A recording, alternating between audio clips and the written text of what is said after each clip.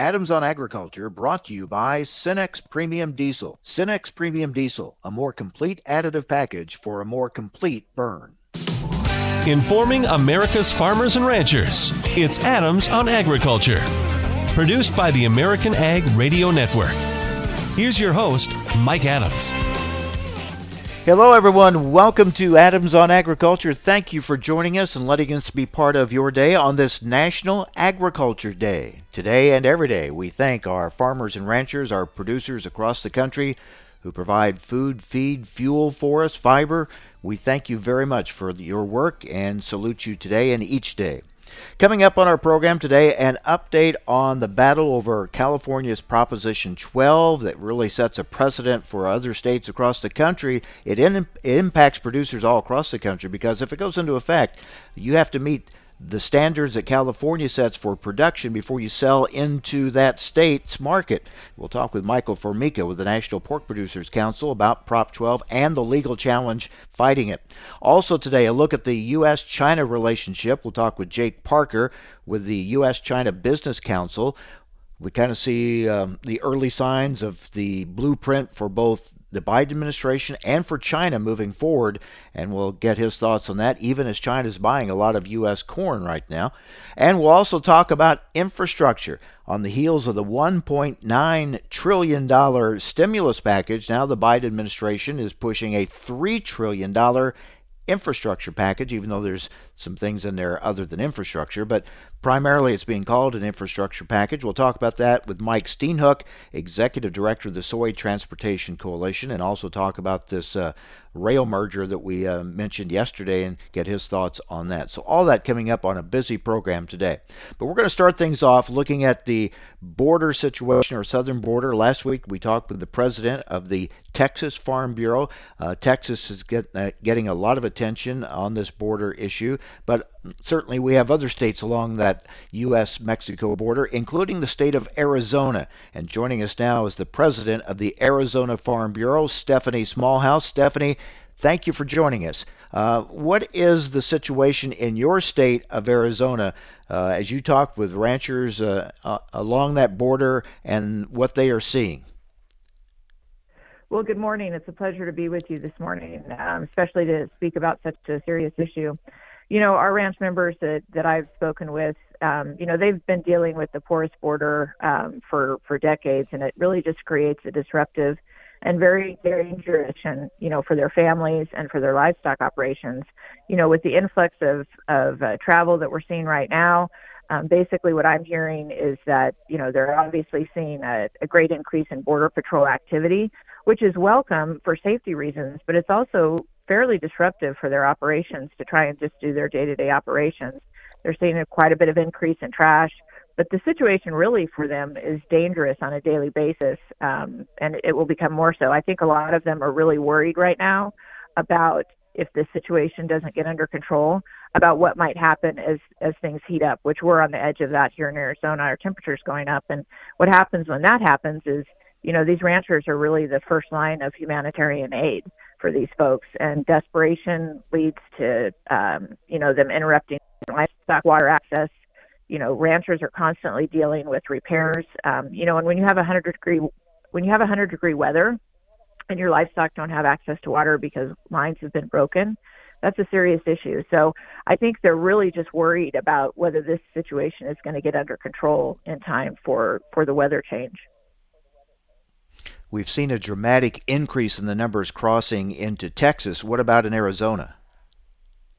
Well, what I've been told is what's happening is that the parents are dropping their kids at the border crossings. They're being accepted by the Border Patrol. And then the coyotes are taking the parents to very far out areas on the reservation and on these ranches, which is extremely dangerous for both the crossers and the families of the ranchers as people become more desperate. If the parents can get across and get all the way up to, Phoenix, the Phoenix, Central Arizona area, then they come back for the kids who have already been accepted. So it just really creates a dangerous situation, which is desperate for those parents to try and get back to their kids. What do your farmers and ranchers, your members of Arizona Farm Bureau, what are they wanting to see happen? How do they want to see this addressed? Well, I think it's always been the same, it's always been the same request, which is border enforcement, increase the security on the border. We as an organization feel that a lot of this issue would be addressed if we did some meaningful immigration work in this country. We haven't done anything for 30 years. And what that does is it creates desperation for people to get over here because there's no pathway to get over here to accomplish work or other things. And so the ranchers want greater security so their families feel secure. They don't want to feel like they're in no man's land, which a lot of them feel that way. And then, in a greater sense for agriculture, we really just need to reform our immigration system so we can get control of this situation. The House just passed the Farm Workforce Modernization Act. It goes to the Senate. Do you have any position on that bill? Do you think it would help, or do you think it needs more work to be done before something like that is passed? What are your thoughts on it? Well, the bill has a lot of shortcomings, and most of those are too great for the support of Farm Bureau at this time. We're looking forward to really getting in the weeds on the Senate side and trying to fix some of those things. The current bill that's gone through would make essentially ag labor unaffordable for most of farmers and ranchers in the United States, really, much less just Arizona. And it creates a lot of litigation threat against farmers and ranchers within the bill. And the caps that are on it are just totally unrealistic. There's no way that bill will provide enough visas for what agriculture requires. So again, perpetuating this issue that we have on the border for our ranchers. Is there an ag labor shortage in Arizona? There's an ag labor shortage everywhere, frankly. There's no worker visa program that currently exists other than H-2A. That program is only available for seasonal work. So if you're in agriculture and you need employees year-round, which agriculture in Arizona is quite diverse, and so our farmers and ranchers, we have a lot of dairies, they really get hurt by this labor shortage in terms of needing workers year-round, and they don't have access to H-2A. So, a considerable issue here. So, Stefanie, in Arizona, your farmers and ranchers, there are a lot of layers to this issue, obviously, but one of them being a security issue, right? The security of their property and for their families. Absolutely, it's a dangerous environment. My friends are these ranchers. We're not that far from them from the border ourselves, although we don't face the same issues by any means. But these are people that we care about in the agriculture community, and they have to plan their entire lives around where they live in this environment on the border. None of them can leave. They can't leave as a family to go anywhere together. They always have to plan to have someone there. My son started gathering cattle when he was 12 years old. They can't do that on the border. Their children have a very difficult time incorporating their children into their operation in terms of the next generation because it's just too dangerous. So it's a big deal. Stefanie, thank you for your time and giving us a firsthand look at what's happening along that border in your state of Arizona. Thank you very much. Thank you. Stefanie Smallhouse, president of the Arizona Farm Bureau. All right, up next, we'll talk with Michael Formica with the National Pork Producers Council. We'll talk about the challenge to California's Prop 12 next on AOA. Adams on Agriculture brought to you by Cenex Premium Diesel. Cenex Premium Diesel, diesel that doesn't mess around. I've been farming my whole life. I don't need somebody to come out here and state the obvious. I don't need anybody to explain my farm to me. My local co-op works with CHS, and they know what I need when I need it. A global network of support. Local expertise. And valuable market options. We need a co-op that's here for us. So we can own every day. When you're an owner of a local cooperative connected to CHS, you get local expertise, a proven efficient supply chain, and global market access. Learn more at cooperativeownership.com. For more than 135 years, the editors of Progressive Farmer have provided generations of farmers and ranchers with the information they need and trust to make informed and profitable decisions. We know you need that content delivered on multiple platforms, so it's available when you want it. That's why we created our weekly podcast called Field Posts. Join me, Sarah Mock, each week as I interview agriculture's top thought leaders, as well as farming's most diverse team of editors at Progressive Farmer and DTN, on a wide range of subject matter. From farm policy and crop production to finances, technology, and so much more, you'll have a front row seat to learn and engage in what's happening in agriculture today. You can find the podcast listed on all your favorite podcast platforms, including Apple Podcasts, Spotify, iHeartRadio, Pandora, or by visiting our website at dtnpf.com/field posts. A cold front can slow the world to a crawl, but with Cenex Premium Diesel, your fleet can power through. Cenex Roadmaster XL Seasonally Enhanced comes with a more complete additive package for a more complete burn, optimizing cold weather performance over typical number 2 diesel. So rather than complaining about the cold, own it with Cenex Premium Diesel. Cenex Premium Diesel. Diesel that doesn't mess around.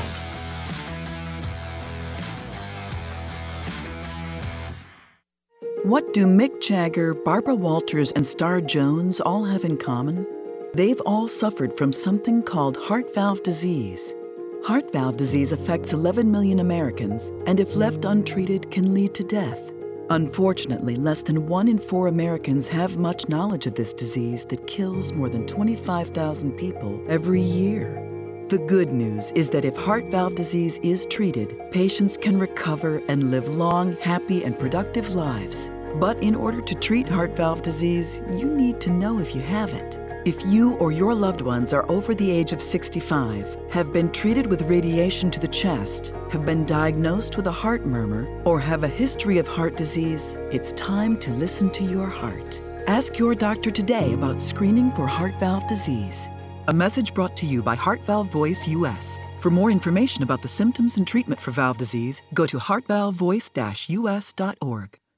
Adams on Agriculture brought to you by Cenex Premium Diesel. With Cenex Premium Diesel, you can count on a diesel that will keep your operation in top shape.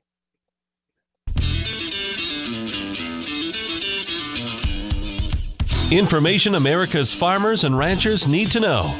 Adams on Agriculture. Now, back to Mike Adams. We want to get an update on Proposition 12 in California and the legal challenge to it. Joining us now is Michael Formica, Assistant Vice President, Domestic Affairs for the National Pork Producers Council. Michael, thanks for joining us again. And for those that aren't familiar or may have forgotten about Proposition 12, explain to us why a ballot initiative like that in California impacts producers across the country. Sure, thanks for having me on, and happy National Agriculture Day as well. So Prop 12 is the latest of the series of ballot initiatives that we've seen the animal rights groups push across the country. And this one landed in California, passed in 2018. And what it does is it regulates how sows are raised and cared for. But more than that, it prohibits the sale of pork into California if it is not coming from a piglet that was born to a sow raised pursuant to its prescriptive requirements. And California, encompassing about 15% of the total U.S. Pork market, is a just massive state and a massive market for pork sales. And so anyone who cares about each pork across the country is going to be impacted. Anyone who raises a pig in this country, or works in conjunction with the pork industry, and dare I say anyone in agriculture, because it's going to impact all of agriculture. It's going to impact grain sales. Prop 12 also impacts eggs and veal, but the pork standards are going into effect at the end of this year, and they're quite onerous. Yeah, it really is far-reaching. When you have a state, especially a big state like that sets up standards that says either you follow our production standards or you can't sell into our market, that's going to impact not only pork producers across the country, but as you pointed out, any other producers or anyone else wanting to sell in that market, because once you set this precedent, then it can be applied to other products besides pork. That's right. And the concern is, if they just set one standard and that was it, then we might not like it, but maybe we could figure out a way to manage to it because it's a big enough market. But there's no guarantee that right now they want 24 square feet per sow. there's no guarantee that next year California is not going to say, we want 25 square feet per sow. Or, Washington State or Oregon is going to say that. Or New York City is going to say that. We can't have every state, in a literal race to the bottom trying to outdo each other. So the National Pork Producers Council, part of a legal challenge to Proposition 12, where does that stand?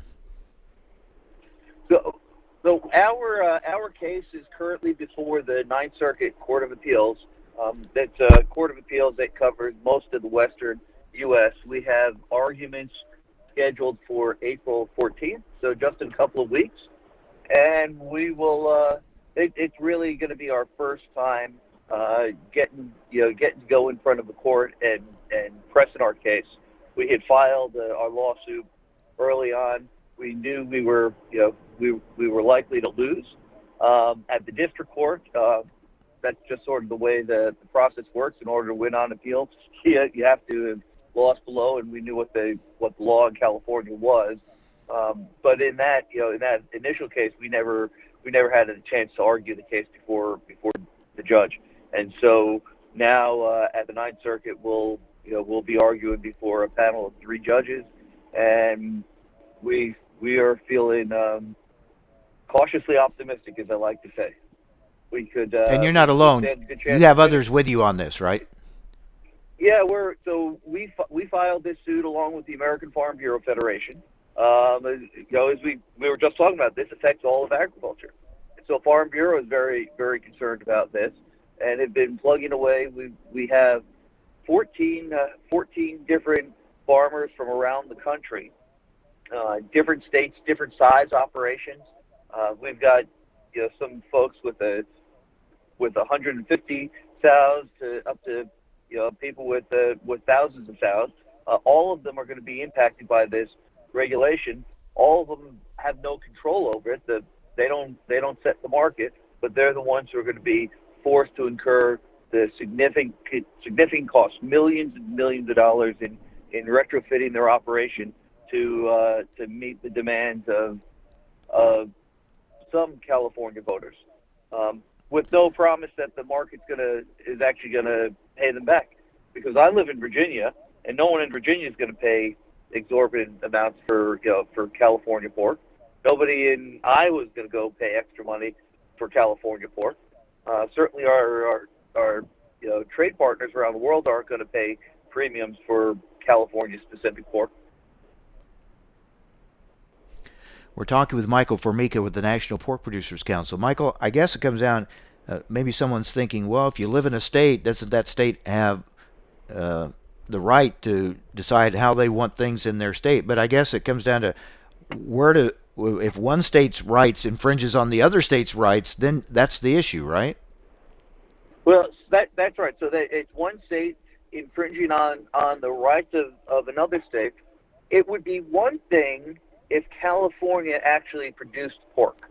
So if they had some interest in this, there were hog farms in California, they could say, well, we want these hog farms to meet these certain standards. But there's no pork industry in California. It takes about 700,000 sows to feed, to produce the piglets to feed the state, and they've got 1,200, 1,300, maybe 1,400 sows in commercial production. They got a couple of thousand more sows in for 4-H shows and on the show circuit, but not at a production level where you're going to feed 40 million people.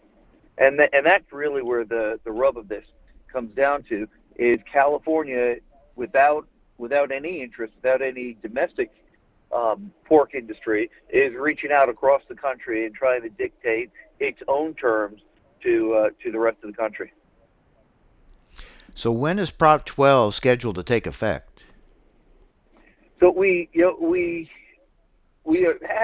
had some good news maybe about a month ago. Is the state of California was supposed to develop regulations implementing Prop 12. Those regulations were due 2 years ago, and they haven't even proposed regulations, although there have been some drafts out. But about a month ago, maybe 2 or 3 weeks ago, we'll say, California issued a question and answer, a FAQ document, and one of the items they included in there was something we've been asking for.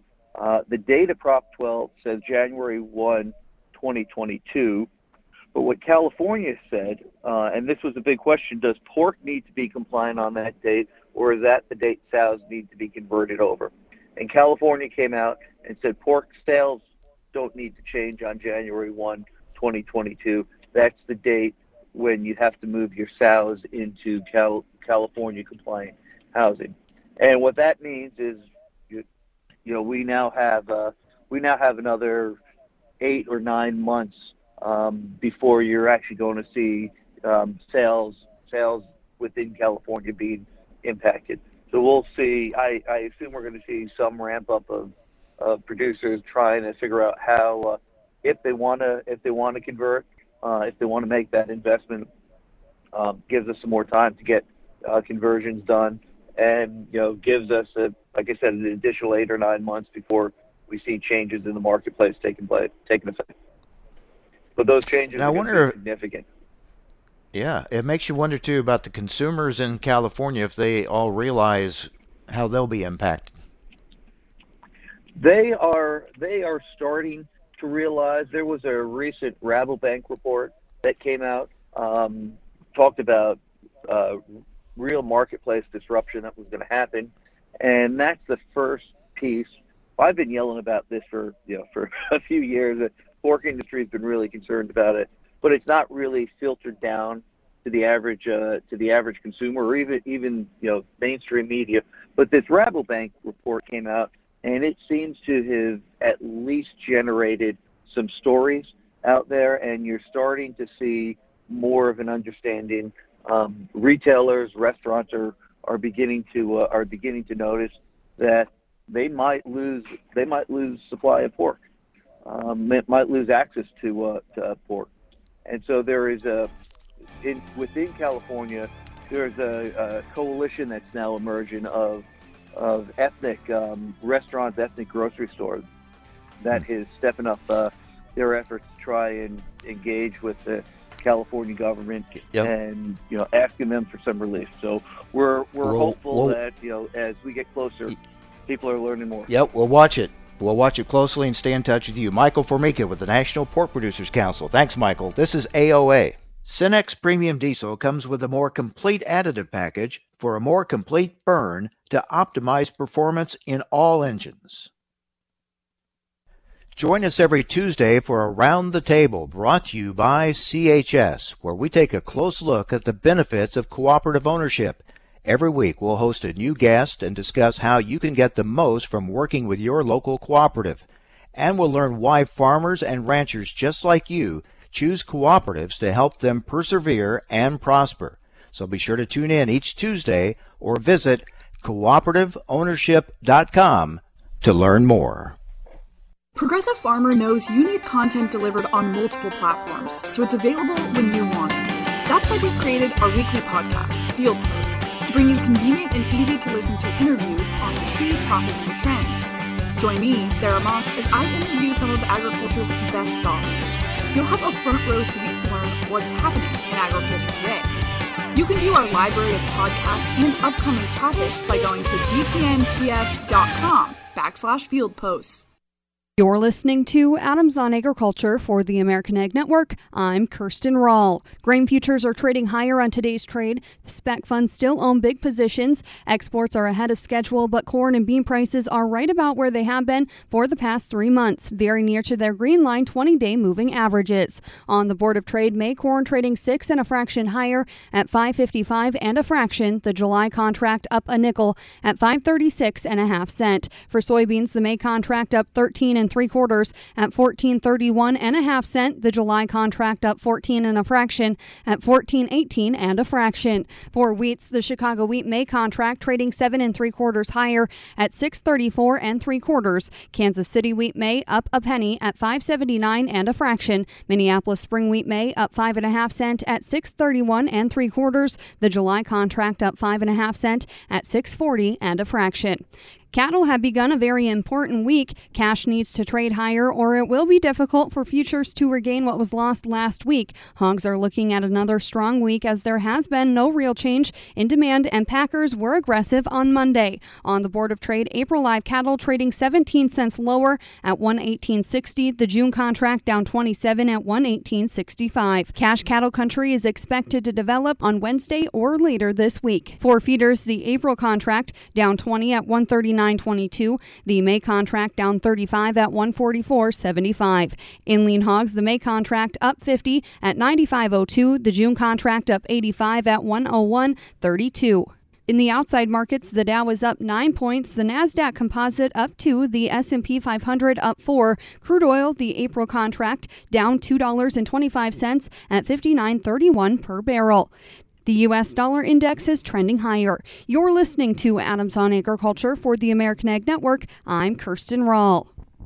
You may not realize how important 3 letters can be. For a patient who needs type A, B, or O blood, these letters can mean life, but there simply aren't enough people giving blood. Every 2 seconds, someone in the U.S. needs it, but only about 3% of the population donates. Without more donors, hospitals may not have the blood needed to save lives. That's why the American Red Cross needs people to help restore the A's, B's, and O's that are depleting each day. When you make your appointment to donate blood at redcrossblood.org/missing types, you can help give strength to kids, parents, and grandparents who face life and death challenges. From cancer patients to accident survivors waiting for critical surgeries, your generosity can give someone more life. Don't wait until the letters A, B, and O are missing from hospital shelves. You are the missing type patients need. Visit redcrossblood.org/missing types or call 1-800-RED-CROSS to make your donation appointment today. Adams on Agriculture brought to you by Cenex Premium Diesel. Cenex Premium Diesel, a more complete additive package for a more complete burn.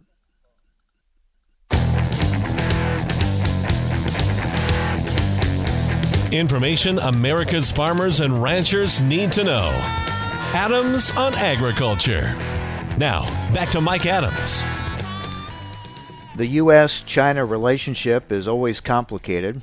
A lot of layers to it. Right now, from an agricultural standpoint, we've been enjoying some big sales of corn to China, but there are much bigger issues, and we have seen them start to be addressed between the new Biden administration and China, and kind of talks off to somewhat of a testy start, I guess you would say.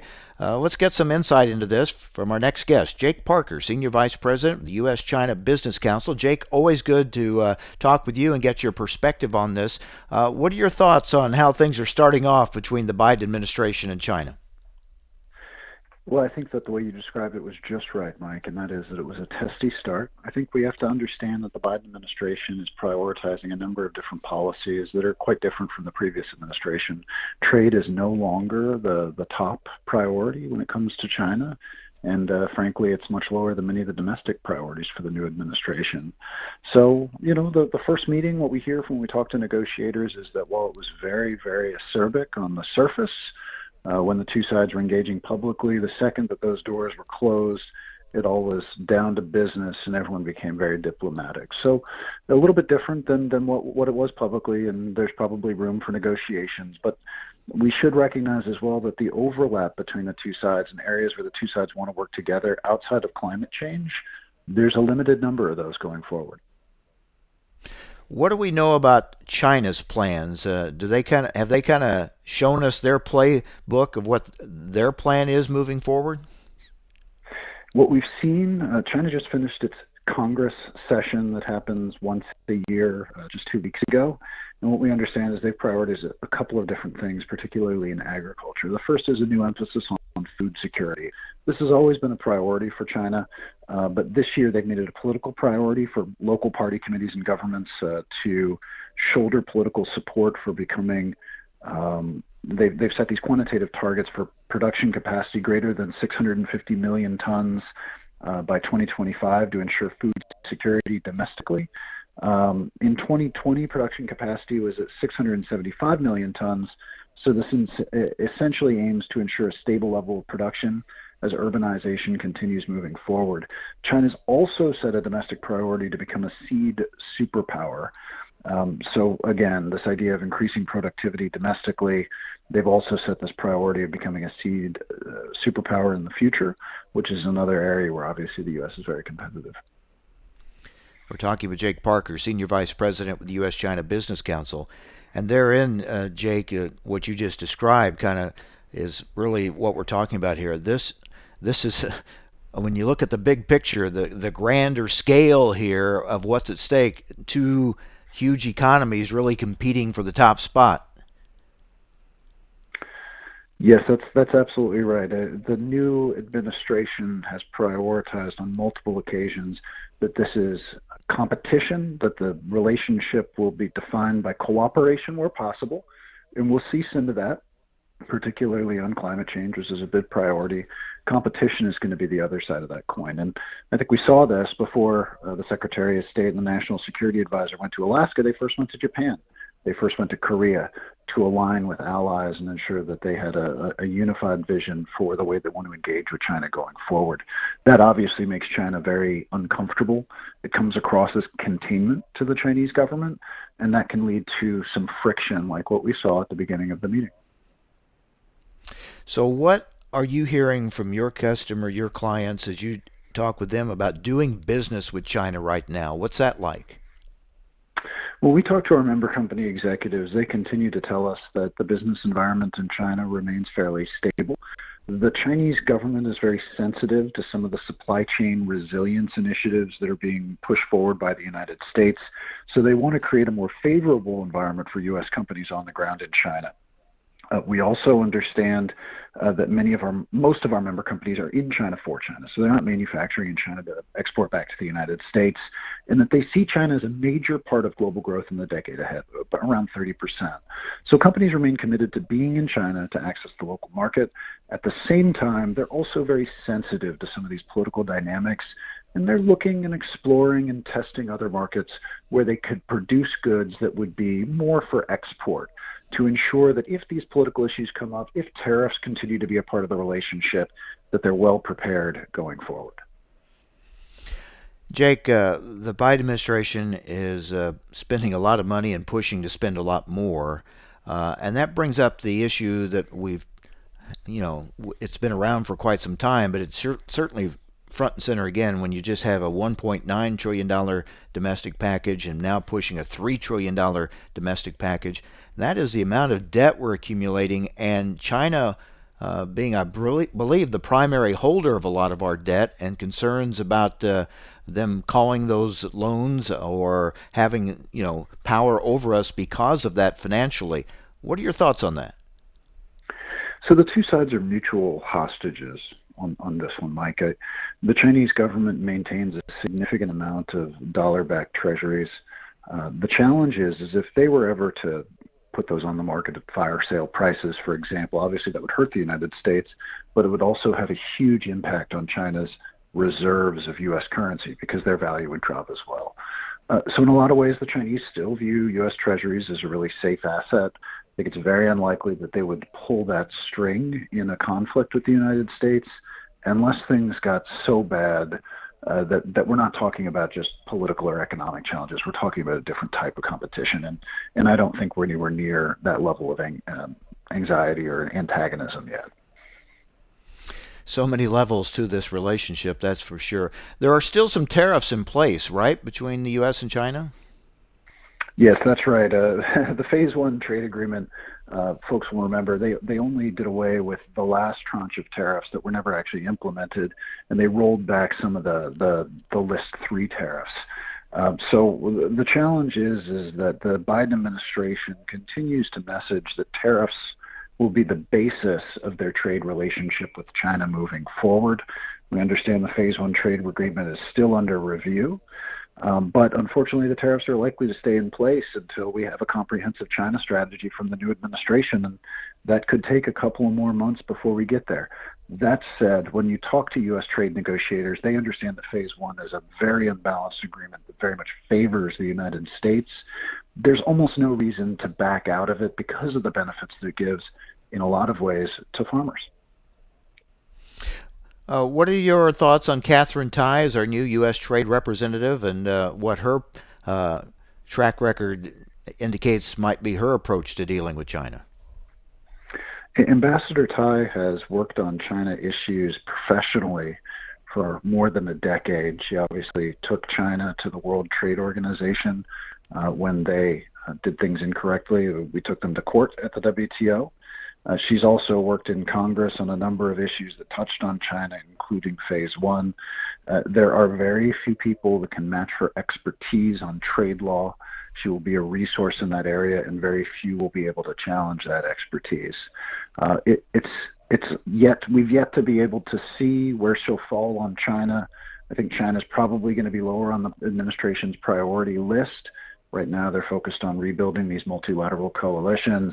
And while we see the fireworks and the headlines around the Alaska meeting, there are other things in the domestic agenda that are much, much higher on the agenda for the Biden administration now. Obviously, infrastructure. We saw the COVID bill. China will continue to be a part of that. Catherine Tai will be a part of the discussion. But this is not going to be the same that we saw from Ambassador Lighthizer and President Trump.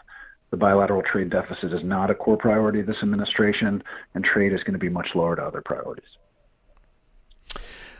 You mentioned food security is a real priority for China. We keep hearing some reports. It's hard to get a lot of accurate information out of China at times, but we hear reports that maybe African swine fever is certainly not gone. It's still an issue there and brings questions into their pork supplies, things like that. Are you hearing anything on that?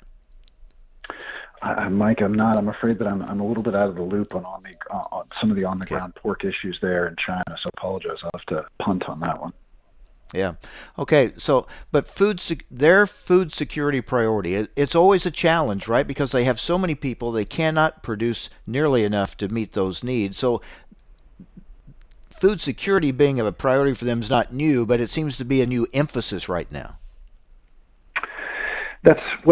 So food security has always been a priority for the Chinese people. As you mentioned, they have an enormous population. They do need to import a significant percentage of their food stocks from outside of China.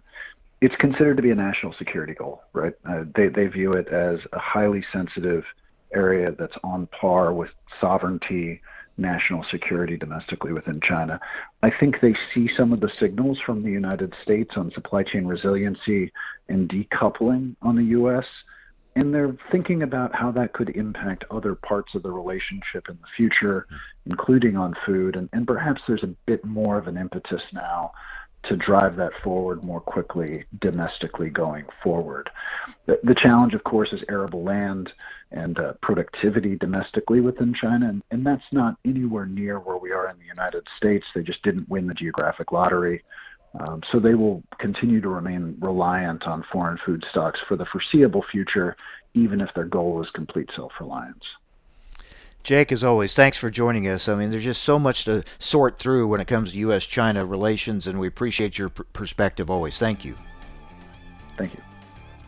Jake Parker, Senior Vice President, U.S.-China Business Council. Some interesting insights into the U.S.-China relationship and what we see going forward with the Biden administration and China. All right, Biden administration now pushing a $3 trillion infrastructure package, even though there's a lot in there that has very little to do, if any, with the infrastructure. We'll talk about that and more with Mike Steenhoek with the Soy Transportation Coalition next. Adams on Agriculture brought to you by Cenex Premium Diesel. Cenex Premium Diesel, diesel that doesn't mess around. Do you know how to keep food safe at home? Clean, separate, cook, and chill. The easy lessons of clean, separate, cook, and chill will help you protect your family and be food safe. Let's talk about how to separate. First, use different cutting boards for meat, poultry, seafood, and veggies. Raw meat should never touch food that won't be cooked. Then, always keep raw meat, poultry, seafood, and their juices away from other foods in the shopping cart. And store raw meat, poultry, and seafood in a container or on a plate in the fridge so juices won't drip on other foods. Food safety risks at home are more common than most people think. The USDA is your partner in being food safe. Clean, separate, cook, and chill. For more information, visit befoodsafe.gov or call 1-888-MP-HOTLINE. Hey, Dad, your prescription will be ready in just a minute. Hey, Dad, your laundry will be ready in just a minute. Dad, your lunch will be ready in just a minute. Hey, honey, why don't you take a minute?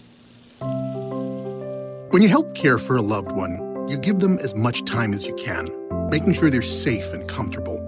But it's just as important that you take some time for yourself. At AARP, we can help with information and useful tips on how you can maintain a healthy life balance, care for your own physical and mental well-being, and manage the challenges of caring for a loved one. Because the better care you take of yourself, the better care you can provide for your loved one. Thanks, Dad. Thank you. You're there for them. We're here for you. Find free care guides to support you and your loved one at aarp.org/caregiving. That's aarp.org/caregiving. A public service announcement brought to you by AARP and the Ad Council. This is Around the Table, where we explore the benefits of cooperative ownership. Today, we're joined by Mimi Falkman, premium lubricants expert from CHS, to talk about avoiding equipment downtime during spring planning. Why is it so important to use the right lubricants? A lubricant is really the lifeblood of your machine. And as it operates through all of these different components, especially in that engine, they're faced with really intense pressures and intense heat, but also outside. Farmers are running in dusty, dirty conditions. Sometimes they're sloppy, they're wet. There's a lot of elements that can really degrade a subpar lubricant product. So it's really key to use a high quality product that meet OEM recommendations and current specs to make sure that the lubricant that you're using stands up to your expectations and the conditions that you're working in. Yeah, let's talk more about that. Mimi, what should farmers look for in a lubricant to help their engines meet the demands of spring planning? That's a great question. I would say farmers should look for three specific things. The first being that the lubricant that they're selecting meets current API specifications. So that's currently CK4 or FA4, depending on what your engine or OEM requirements are. The second thing I would recommend is that farmers look for a synthetic lubricant product. These types of products are engineered really to stand up to severe conditions and under operating elements as well. Then the third thing I would say is find a lubricant that has a low shear stability index number. This relates to the type of polymer technology which is inside of the product, and that low shear stability index indicates that that product can stand up to those intense pressures and intense shearing and prolong the life of not only the oil within the drain interval, but also your engine in the long term. That's Mimi Falkman, a premium lubricants expert from CHS.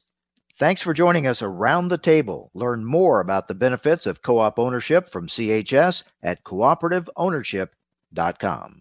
Ag retailers, co-ops, and custom applicators have enormous productivity requirements. With thousands of acres of fertilizer to apply in a short window of time, they don't have time to make mistakes in the field. Intelligent Ag's Recon Spread Sense is the first ag technology that monitors the flow of product on floaters. The technology identifies flow issues to avoid streaks in the field that can hurt yield potential. Reduce the risk of misapplication by investing in Recon Spread Sense. Never doubt what you're putting out. Visit intelligentag.com to learn more. A cold front can slow the world to a crawl, but with Cenex Premium Diesel, your fleet can power through. Cenex Roadmaster XL Seasonally Enhanced comes with a more complete additive package for a more complete burn, optimizing cold weather performance over typical number 2 diesel. So rather than complaining about the cold, own it with Cenex Premium Diesel. Cenex Premium Diesel. Diesel that doesn't mess around.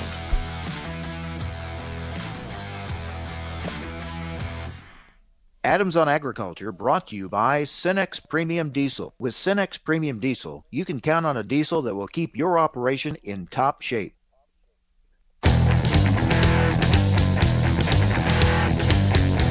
Information America's farmers and ranchers need to know. Adams on Agriculture. Now, back to Mike Adams. All right, lots to talk about with Mike Steenhoek, Executive Director of the Soy Transportation Coalition. Mike, I thought of you when I saw the story this week that there's a proposed merger between two railroads, Canadian Pacific Railway and Kansas City Southern Railway. My first thought was, wow, merger, less competition, that might not be a good thing for those needing the rail service, such as agriculture. But obviously there could be benefits too. So how do you analyze this proposed merger? Yeah, I mean, as we all know, whenever there's a merger and an acquisition, sometimes the benefits accrue primarily to the shareholders, sometimes benefits accrue to the customers, and sometimes benefits accrue to both. And so we really need to kind of wait and see as this shakes out.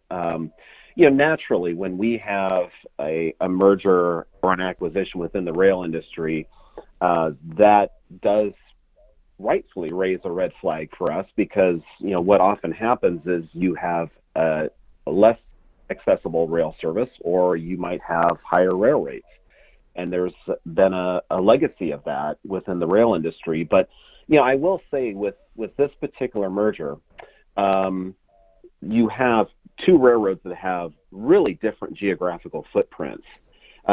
We get more worried when you have two railroads merge where they have almost an identical footprint, because what that pretends is they're going to liquidate track or they're going to discontinue service. This has, I think, a greater possibility of merging two networks together and then all of a sudden improving service for a number of rail customers. So, I guess, again, the bottom line is we'll wait and see.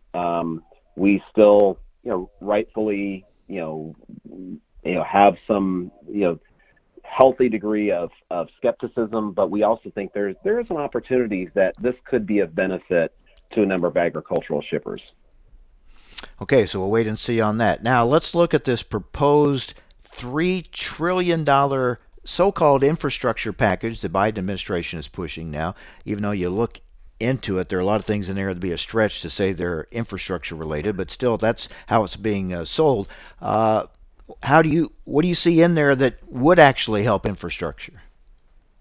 Well, like you said, there's a lot of things that, it kind of does stretch the definition of infrastructure. But, any kind of, certainly there's things related to rural broadband that which would be of benefit to farmers and those who live in rural America. But from a transportation perspective, improving the condition of our roads, our bridges, our ports, any kind of funding that would be directed to those important links to our logistics chain. Yeah, that's something that we certainly welcome. We do want to keep emphasizing, let's focus on the needs of rural America as well, not just on urban America. It's just easy to get so disproportionately focused on things like passenger rail and freeways and subways and those kind of things. We also need to provide necessary focus on the importance of moving freight in this country, including agricultural freight.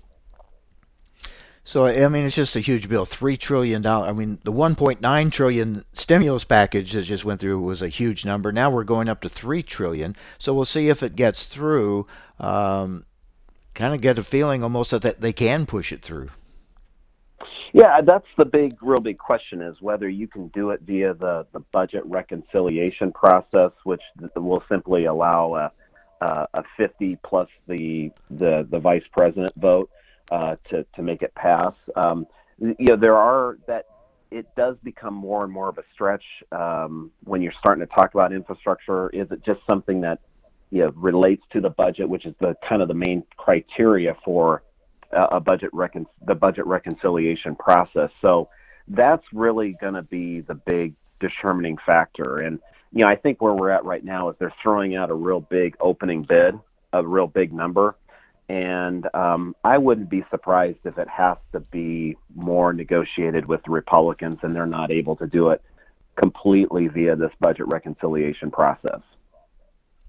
As we go into spring, how are things on our waterways as far as moving products, thinking primarily a product coming up the rivers right now, needed inputs as we go into planting season? Yeah, that's something that we really, focus on. April is the number one month for fertilizer shipments on the inland waterway system. So, it's easy to focus on, our exports and the fall movements heading south, but we do have a lot that moves north and, particularly fertilizer. So far, I think the system's pretty well positioned. Obviously during this time of the year, you can get a lot of rainfall that elevates water levels and makes barge transportation more difficult. But so far, I think we're pretty well positioned, and so hopefully we'll have very few interruptions during this time of the year. And what are you hearing out on the West Coast, where we've heard about backups, congestion, and basically just things stacking up as we wait to move product out, because a lot of products have also been coming in. What's the situation out in those West Coast ports?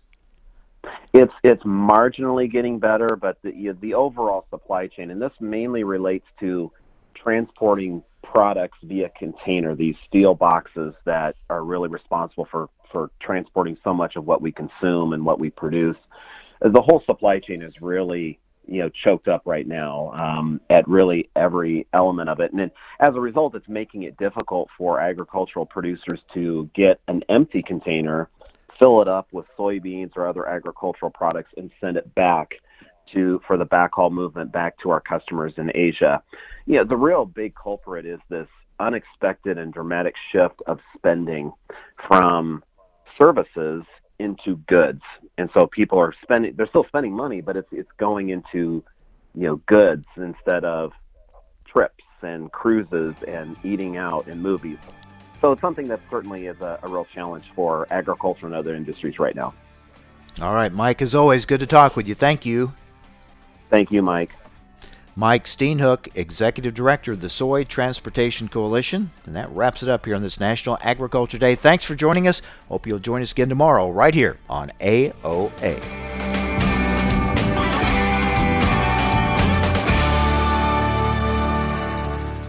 Adams on Agriculture brought to you by Cenex Premium Diesel. Cenex Premium Diesel, diesel that doesn't mess around.